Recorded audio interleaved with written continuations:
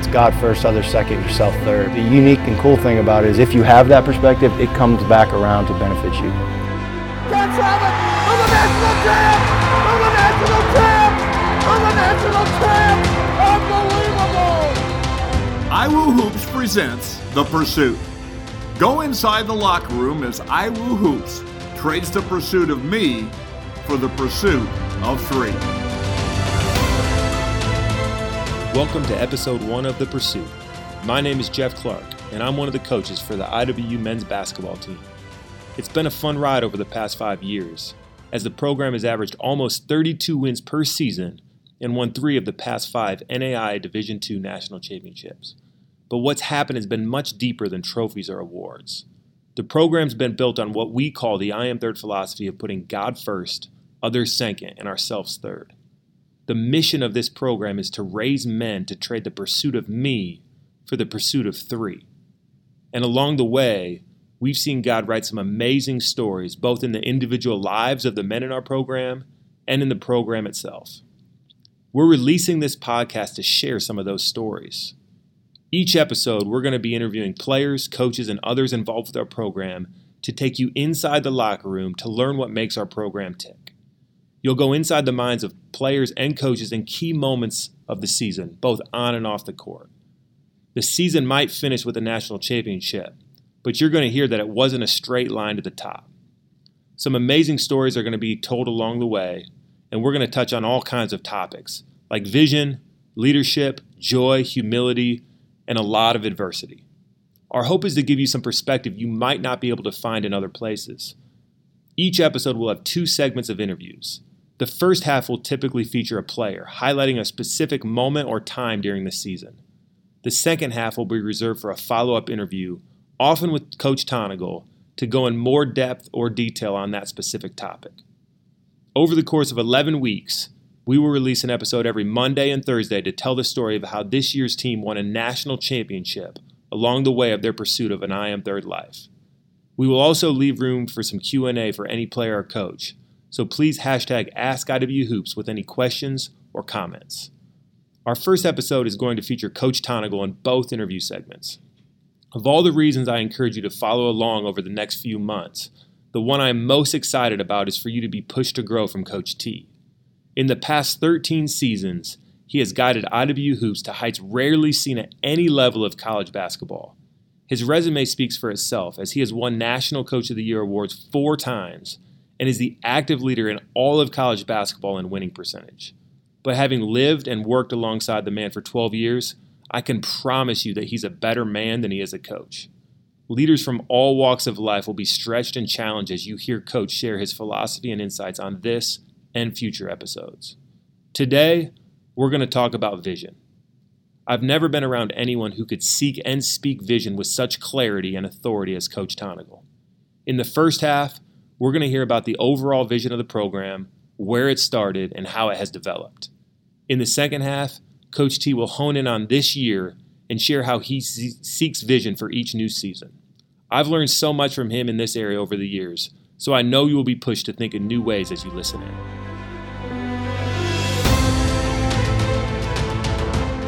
We're joined now by head coach Greg Tonagel. Coach, there's a lot of talk now about I Am Third, and we're going to be discussing this a lot throughout the pursuit. Can you take us back 13 years when you're named head coach at the age of 24? What were you thinking as you went about building the foundation of this program? Yeah, I remember kind of turning that corner from the announcement of being a head coach and then the next day realizing like, oh man, I'm 24 and I have no idea what I'm doing. And I had a bunch of guys who weren't that much younger than me. I mean, I had a couple 22-year-olds on the team and looking at me for guidance. And, you know, I just went back to an experience I had that was so unique at the time for me. It was Kennecott Christian Sports Camp, which had become now a pretty big part of our program. But at that time, it was just a couple years before that I had worked camp for the first time. And I got in this environment and culture, and I was just blown away. It kind of took 2 things that I had always seen as separate, and they were able to find, I think, the perfect combination. It was a competitive sports culture, but then it was a high-level culture of discipleship, and it combined the both in such a unique way that just blew my mind. It was unlike any sports culture I had been at. And I walked away from that summer having grown as a leader and grown as a person in so many ways. And come to know now, and you're obviously familiar with Kanakuk, but they've built their camp on the I'm Third principle, which on the outset just says God first, others second, myself third. But as we're learning and as we've journeyed, through coaching and through life and in relationship, man, that's so much deeper than that. And obviously it's shaped us in a way that we never thought it would. Something you say a lot to the guys is if you want to be first find a way to be third. And I remember after your second year, we won 30 games and went to the Elite Eight. And there was a conversation we had, and we said, we might never be part of a team that wins 30 games again. Now you fast forward 12, 13 years, 3 national titles, multiple 30-win seasons, and this I Am Third philosophy has been a big driver of that. How's it evolved over time?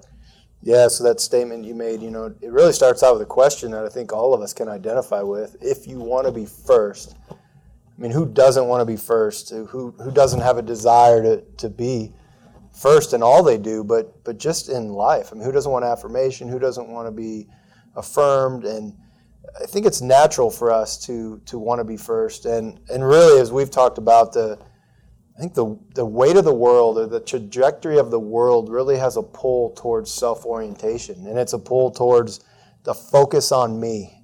And there's a lot of gravity towards that, and what we find out is the more I focus in on myself and the more I turn inward, the more miserable of a person I become, and the less valuable I become for teams and organizations. And I Am Third flips that entire script, and it says we're going to focus less on me, and we're going to focus on God first and others second. And when we reverse that weight of the world and we begin to live I Am Third, I think it opens up doors for so many things.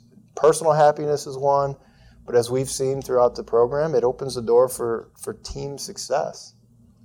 Something we've talked a lot about is how I Am Third at some point moved from a catchy slogan to a way of life.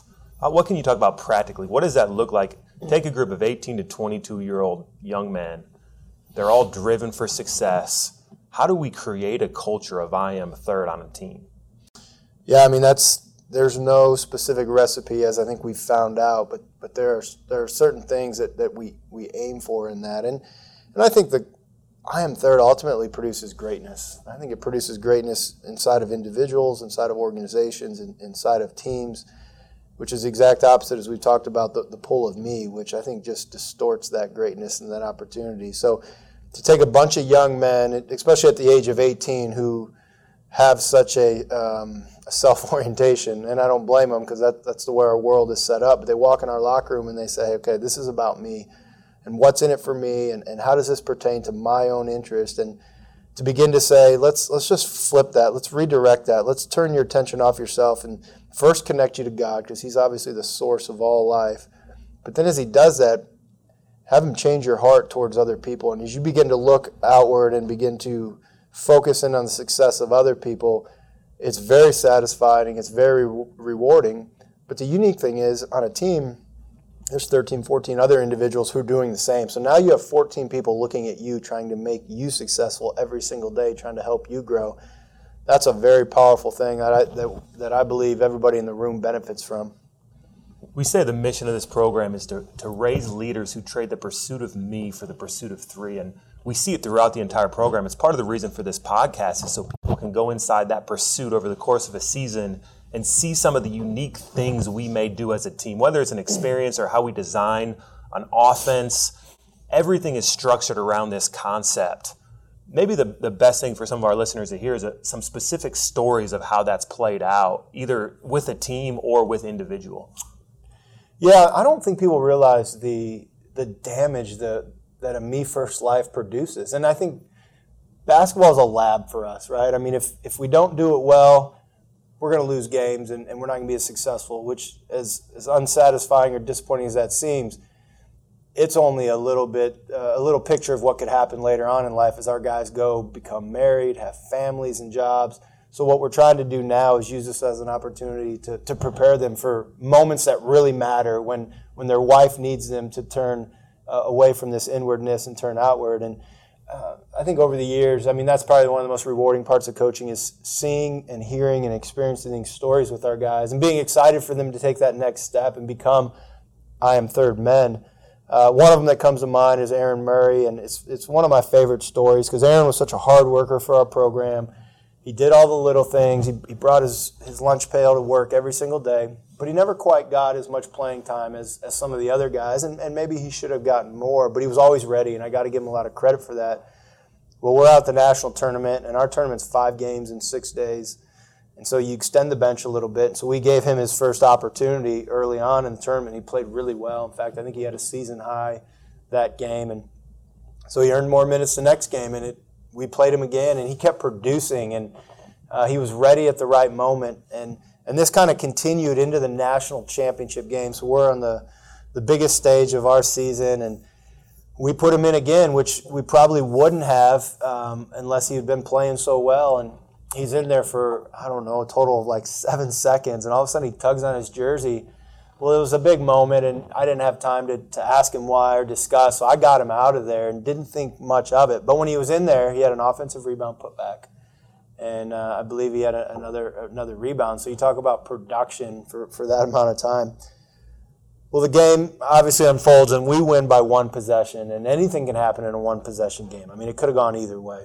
And we're on the bus kind of reliving each moment, and it hit me like, why did Aaron pull himself out of the game? So I pull him up in front of the bus, and I was like, Aaron, you played 7 seconds. You know, I know you weren't tired. Why did you pull yourself out of the game? And he reminded me in that moment that there was a free throw situation. The other team had subbed and gone small, and Aaron was 6'10". And Aaron just said that wasn't the best situation for our team to be in. And I knew at that moment that there was somebody on the bench could do a better job than me. And I just was blown away by his response the more I think about it, because this is a big stage. He had earned that moment. He had been playing well, but all he cared about was the team at that moment. He didn't turn inward, and he turned outward. And what was the result?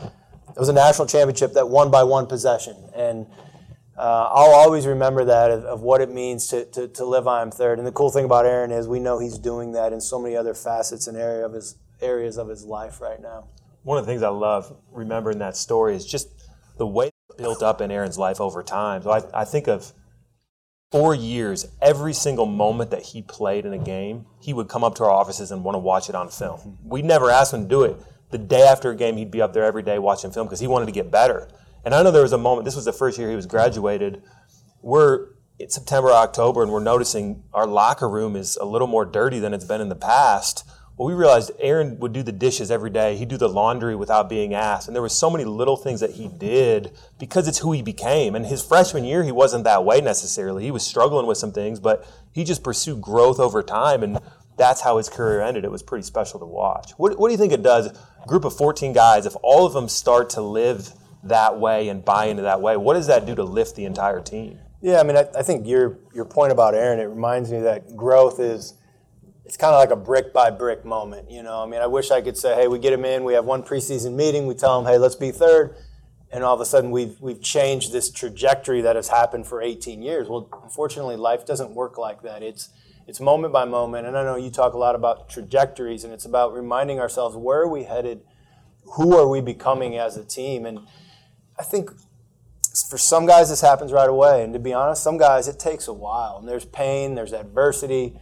But when it does click and when that moment happens, it's real, and it's just amazing to see it happen. And not everybody, like I said, happens at the same time on the same page, but it happens as a progression. And I think part of our job as coaches is to remind guys as it's happening, because sometimes you can't see it, right? When you're in the middle of a battle or you're in a tough season of life, you just think, and I can't even see 5 feet in front of me. And it takes a leader, it takes a coach to step in there and say, hey, I see this happening. I see God moving in this way. I see your life changing in this way. And Aaron was certainly a guy that did that. So we're at a Christian school.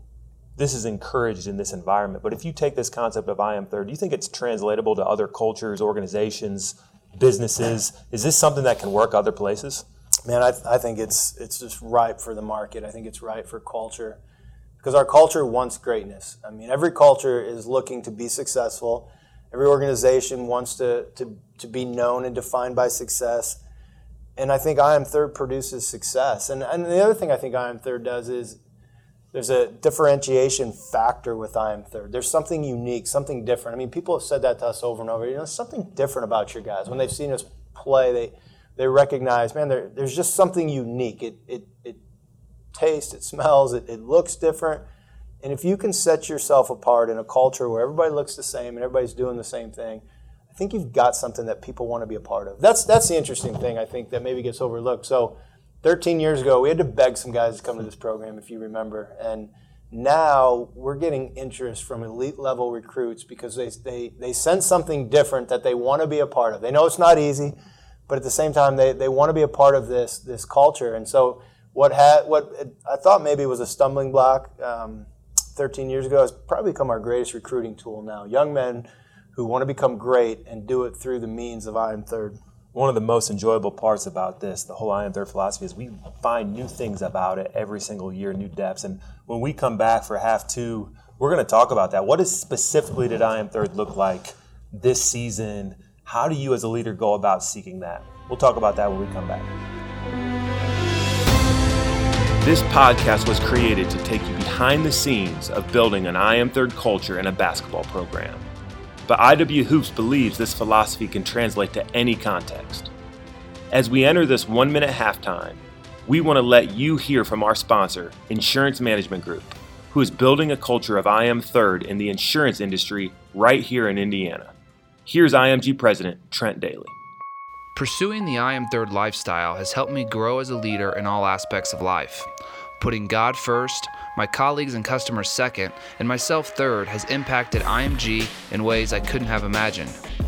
At IMG, we have a passion for people and helping them achieve their goals. We are not just an insurance agency, we are a culture and an experience. You should expect more from your insurance agent. Visit us now at www.insmgt.com. Now back to the second half. We're back with Coach Greg Tonagel talking about I Am Third and seeking vision as a leader. Something I've seen year in and year out is God just takes us to new places and new depths of I Am Third every single season. And a lot of times it starts with a vision that he lays on you as the leader's heart. Every year as you come off a season, how do you go about seeking that vision as the next year's coming? Yeah, I think obviously vision and leadership is one of the most important traits you can have. And I liken it to the ability of a great passer. I grew up loving passers, guys who could make incredible plays. So I was fortunate enough, I got to see the tail end of Larry Bird's career. John Stockton was my favorite player. I saw Magic Johnson. And there's something about those guys. You know, you'd be watching those guys and they'd make a spectacular play and you would say, well, how did they see that? Because the rest of us, we didn't see it happening. But they knew something that we didn't know, and they, in fact, had some insight into how that play was going to develop. So I think it's more about insight than it is actually about sight. And I think so it is in leadership, especially spiritual leadership. It's what kind of insight do I have into my people that maybe others don't? And how can I then translate that into something that motivates them and calls them to something that's greater than what they are currently experiencing? We'll rewind back to last April. We're coming off a Final Four appearance. We've got a new team, a lot of new guys coming in. What developed over time to place vision on your heart for this year?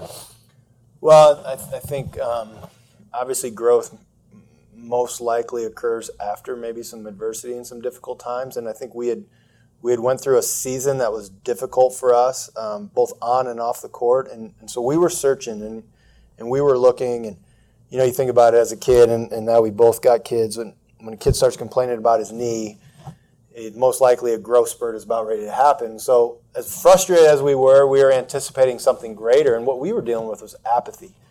And I remember in one of my classes, in my seminary class, I just decided to do a research paper on how do you disciple through apathy and lead through apathy. And one of the first things I found out was apathy is as common and as old as anything in the Bible. I mean, God's people went through waves of apathy where they just weren't hungry and they didn't care about the things of God. The world was satisfying them temporarily for whatever reason. And so we began to look at that and just say, okay, how do we lead this team and this program out of apathy? Because this is not who we are. This is a small season of ours we found ourselves in. And through prayer, through study, through community, we saw this pattern of successful people that started with hunger, continued with habits, and then finished in humility. Then we started to look at even successful organizations and cultures, and like they had all three of those qualities, that they were hungry for something, whether it was success or whether it was to do something for somebody else. And they had very developed habits, which were their disciplines. But then it wasn't about them at the end of the day. You know, they leveraged it for the sake of other people, which is how we've come to define humility in this program. So you start to get this sense that hunger, habits, humility should be a theme for the year, that it's something we need to start pursuing and growing in. What's the next step? You have this vision. How do you infuse it amongst the team? Yeah, that's the challenge, because I think, and it's also the blessing in coaching, is that we jump in and we grow with our guys. So I think the first meeting was, this is what we sense God speaking: hunger, habits, and humility. We don't have all the answers. In fact, we don't have many of them. But let's go on a journey together and let's seek this out. And by doing that, I think we empowered our guys. We brought them into the fold, and we just focused on it every day. You know, we'd walk into weights and we'd say, what did you read? What did you pray? What did you hear this week, yesterday, that speaks to hunger, habits, and humility? And collectively, guys were bringing stuff, guys were growing, and it began to form a little bit of momentum as we headed into June. In our next episode, we're going to bring in Jacob Johnson and Ben Carlson, our two seniors, and they're going to talk about how they were processing this and what they did as leaders. I know for me, as I watch this unfold and as I've been a part of it, we see these themes play out, and I think people that listen are going to see I Am Third and Hunger, Habits, Humility, and see how they come to life over the course of the year and result in a national championship. But it's not a straight line to the top. There's ups and downs along the way. When we face those times of adversity during the season, how do you stay locked into that vision when it feels like things aren't working? Yeah, that's tough for me, because I'm a little emotional and I like to ride those waves. And it's interesting how what God has taught us over the years, because Fearless came early on in our careers, and Fearless was a big part of this. I think letting go of fear of failure, recognizing the place that failure has in our lives to grow us, was a big game changer. Where I used to want to avoid all failure, now actually welcome failure in small quantities and capacity, but in failure realizing, okay, we are becoming a team that we wouldn't become if we weren't going through this. I mean, we can look back right now and say, okay, month of January, we have a 3-game losing streak, couple really bad losses, and at the time, it just felt like, man, I'm not sure we're going to compete in this conference or even have a chance to make the national tournament. But looking back now, we'd say, we wouldn't have won the national tournament without that. It did something about forging our guys. It forged us together in the locker room. It really drove out some bad habits, and ultimately it played a big part in our success. That's such good insight, and hopefully something listeners remember as they listen in future interviews. Vision isn't as simple as a leader coming up with a catchy theme or slogan. A coach or leader can articulate vision in a powerful way, but that doesn't mean the execution of it's going to be perfect. There's going to be bumps and bruises along the way, and we're going to hear stories filled with moments of doubt, fear, and insecurity in our players and our staff. But each time we get up and pursue growth in the areas of hunger, habits, and humility. We look forward to letting you join in on this pursuit and watching how it unfolds on our team in upcoming episodes. Next time, we're going to be joined by Ben Carlson and Jacob Johnson. They're going to share how the vision was passed on to them and what they did with it as seniors to start to lead the younger guys. The way I grew the most this year was pursuing being well-respected more than being well-liked. And that's something that was really hard for me in my 4 years. I just want to be liked by everyone. And I decided, you know what, I'm going to seek doing what is right before I seek being liked. And I think that really shaped who I became this year. Time and time again, we're going to hear about Ben and Jacob and from Ben and Jacob about how that played out throughout the season. See you next time.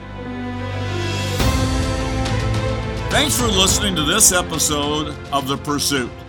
If you were challenged to grow from this podcast, please rate or review us on your podcast platform or share with those you know, as it helps multiply the impact. If you have a question you would like to ask iWooHoops on a future episode, hashtag AskIWooHoops or email jeff.clark@indwes.edu. You can follow us on Twitter, Instagram, or Facebook at iWooHoops. Join us next time right here on The Pursuit. And remember, if you want to be first find a way to be third.